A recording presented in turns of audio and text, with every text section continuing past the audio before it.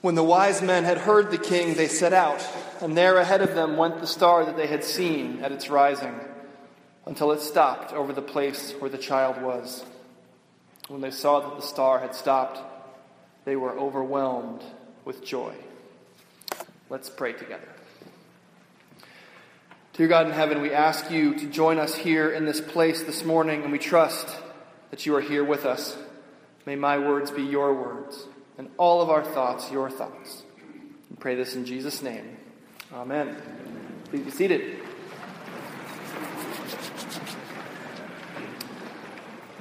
I had my first epiphany while sitting at a red roll-top desk in my childhood room. I remember it as though it were yesterday. Literally, I don't use that phrase lightly. I actually remember it incredibly clearly. I was sitting there doing math homework, and I'd either already gotten to the point where my parents could no longer help me with math, or my parents were simply refusing to help me. Either way, I had this worksheet of problems that I had to do, and I just could not figure out how to do them. I don't remember what kind of problems they were. Apparently, I don't literally remember it like it was yesterday. That's embarrassing. I hate using the word literally incorrectly. I remember, though, sitting there, staring at this sheet of problems, and just feeling like a complete failure and starting to cry. And I sort of had my head in my hands, looking at the problems, and my glasses were filling with tears as I wept, trying to do this homework. And then, an epiphany. I looked through my tear-filled glasses one more time, and all of a sudden, for whatever reason, I could see how to work the problems. An epiphany through tears. A sudden realization that changed everything. Where 5 minutes ago I hadn't been able to do it, all of a sudden, I could. And it's just that kind of sudden and profound change that we're celebrating this morning, this Sunday of the Epiphany. As Christians have come to celebrate it, commemorates the wise men and their visit to pay homage to the Christ child. And they meet him, and everything changes. They are inspired to not return to Herod, but to go home by a different road. And every time I read this story of the wise men and their sort of profound change of heart, I remember this incredibly moving early scene from Les Miserables. I'm never sure how to pronounce quite the end of that word. I've heard it pronounced all kinds of different ways, Les Miserables, where they just sort of leave it off and ignore it completely. I'm just not even going to try. That famous story you all know, whether in novel form or Broadway musical form or recently Hugh Jackman starring film form, they all share this incredibly moving scene at the beginning where the hero, Jean Valjean, who is recently paroled from prison after serving 19 years of hard labor, all for stealing a loaf of bread to feed his starving sister's son. That's his only crime. He's now out of prison, but he's hampered by the fact that his identification marks him as a criminal. And so he can't get a job. There's no room for him in the inn. Get it? No room in the inn. And so he's sort of stuck. He can't do anything. And finally, he is sort of taken in by the generosity of a bishop locally who sees him and welcomes him into his home.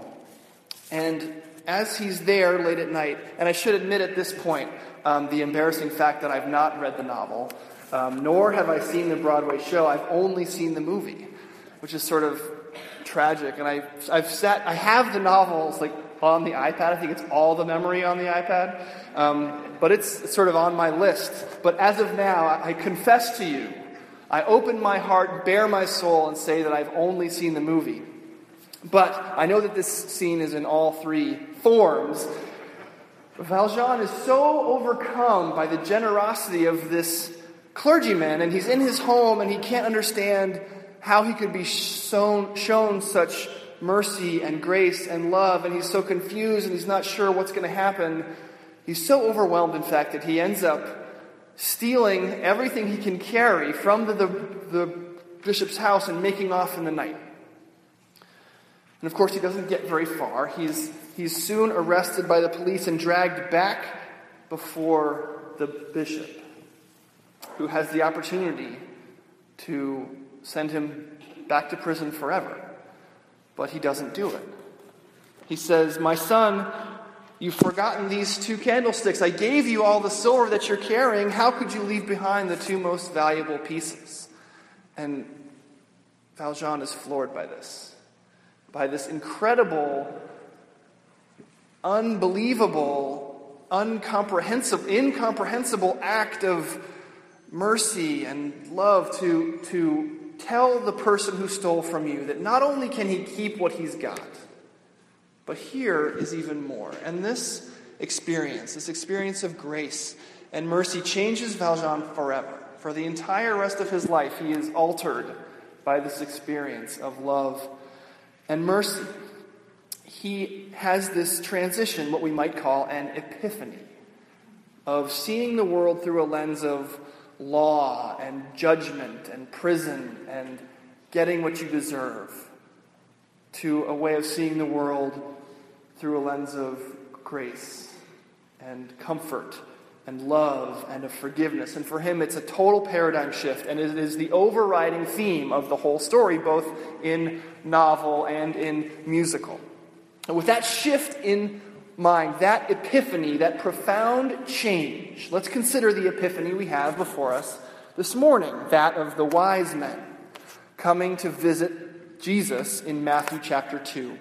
Now they come following a star that they've seen because they've heard that this star will lead them to the Messiah, the promised new king of the Jews, and they want to pay him homage. First off, though, they get sort of sidetracked through Jerusalem, where they come across King Herod, who has heard this news as well, that there is a new king of the Jews, and he is afraid, because, as you might expect, he sort of feels like he wants to be the new king of the Jews himself, and he doesn't want anybody sort of challenging his right to that position. If the Jews have a new king, Herod's going to be out of a job. And so he tells the wise men that he'd like to pay this new king homage too. So would they please go find out where the baby is and come back and tell him? Now, of course, if we were to read just a few verses further than our reading allows us to, we would see that what Herod was really up to was that he wants to get rid of this child. In fact, when he finds out that the wise men went home by a different route and didn't come back to tell him where Jesus is, he gives an order that every male child aged 2 and younger in the entire area be killed. So Herod is up to no good here. And somehow the wise men experience this shift. They change from planning to go back and tell Herod where Jesus is to going home by a different route. Now, one of the things that happens, obviously, we read in Scripture, is that they were warned in a dream to go home by a different route, and they do. But something else happens too, something that I think is even more profound. They had an epiphany. They met Jesus Christ. Now, here's another story from Les Mis. You can tell when anybody doesn't know how to really pronounce it, they just say Les Mis. There's a police inspector who is after Jean Valjean for the whole story because he has broken his parole in order to care for an orphan child. And Javert, this inspector, several times over the course of the story, catches up to Jean Valjean. And how Valjean reacts to being caught by Javert is very interesting. He doesn't try to run away. He doesn't try to hurt Javert. In fact, he gives himself up to the man who is chasing him on a number of occasions, even once having an opportunity to kill Javert. He spares his life. And after this final act of mercy on Valjean's part, Javert, at least in the musical version, sings a song. And here's a little bit of it. I'm just kidding, I'm not going to sing. He says, "Who is this man? What sort of devil is he to have caught me in a trap and choose to let me go free? It was his hour to put the seal on my fate, wipe out the past, and wash me clean off the slate. All it would take was a flick of his knife.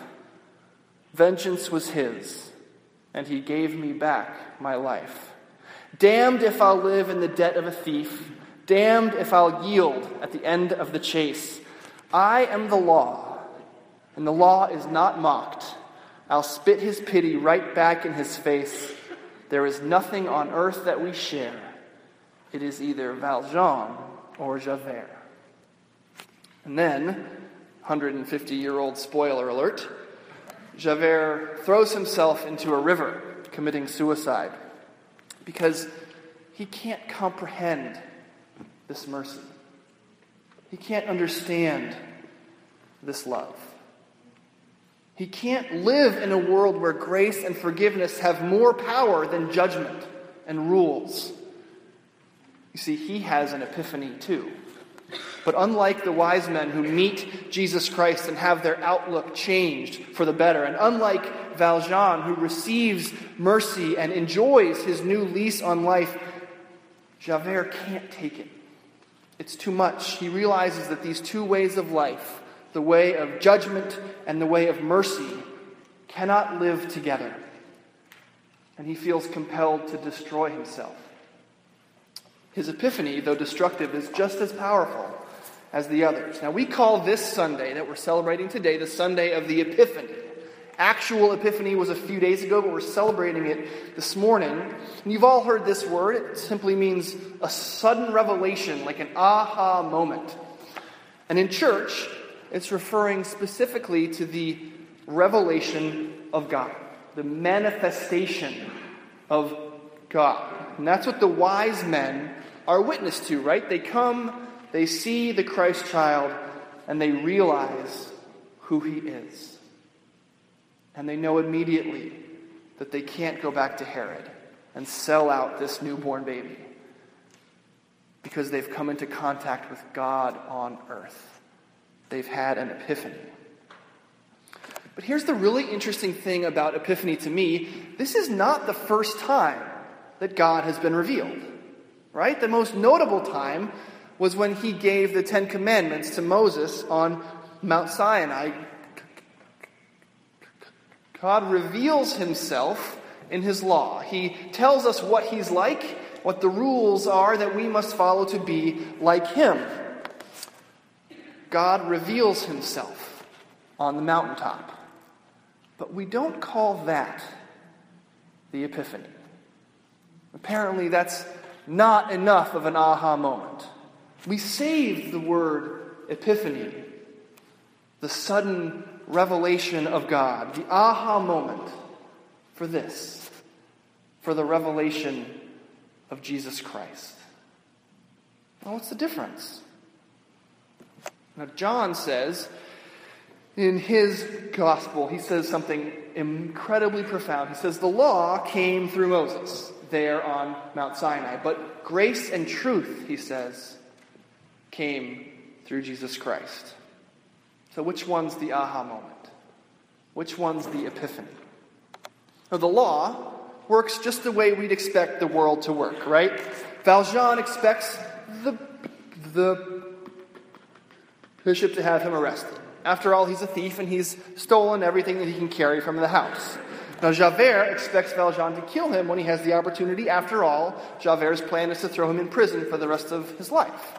This is the way we expect the world to work. We get what we deserve. But were those things to happen?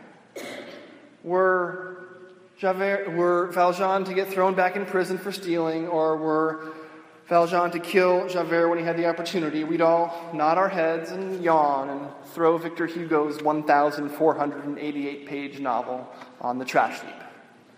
Old news, right? Boring. Criminals go to prison, bad guys get killed.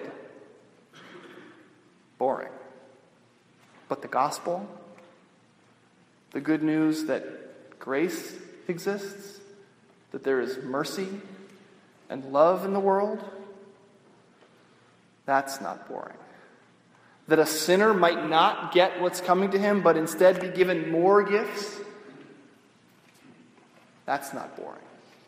And when Javert comes into contact with this revolutionary idea, that grace is more powerful than judgment. This Epiphany, he can't handle it. It runs so counter to the way in which he needs the world to work that he can't stand living anymore. But for Valjean, and for the wise men, and for us, it changes everything. It makes life worth living. It did for the wise men on that night so long ago, and it does the same for us today. The law came through Moses. Grace and truth came through Jesus Christ. The law, the rules, the regulations, you get what you deserve, that's just the way we expect the world to work. But grace and truth, that's an epiphany. You see, we expect the revelation of God to be like the giving of the Ten Commandments. Rules, regulations, here's how you have to live, here's what you need to do, requirements, laws. Remember Isaiah's reaction when he has the vision of himself in the throne room of God? He says, "Woe is me, for I am a man of unclean lips, and I come from a people of unclean lips." He comes into contact with Almighty, Holy God, and all he can think about is how unworthy he is. That's the law. St. Peter has the same reaction when he realizes that Jesus is more than just a man. He says, "Depart from me, for I am a sinful man." That's what we expect. We expect holiness to judge us. We think that the arrival of God comes to the tune of, "My boyfriend's back and you're going to be in trouble." But that's just God's first word. The rules are just where he starts. God's final word is an earth-shaking epiphany. He becomes incarnate on earth. He actually comes here, and he is a savior, not just a judge. He is a healer, a minister. He is an offering and sacrifice for others.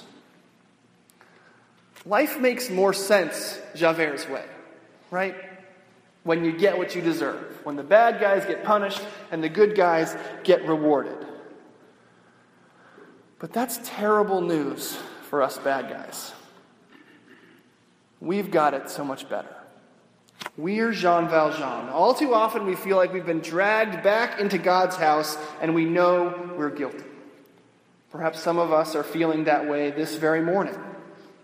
In a few minutes, we're going to make a simple confession, simple enough that it encompasses everyone. We'll say, we confess that we have not loved God with our whole heart.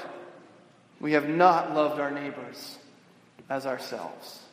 This is true of every single one of us. We are all guilty. But there is good news for us. This announcement that shakes the earth and shatters the way that we think about the world is that God himself came to earth and turned the axis of the world from Javert's way, where everyone gets just what they deserve,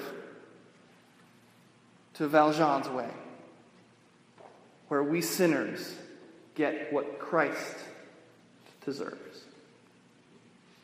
We get the perfection he deserves. He died the death that we deserve.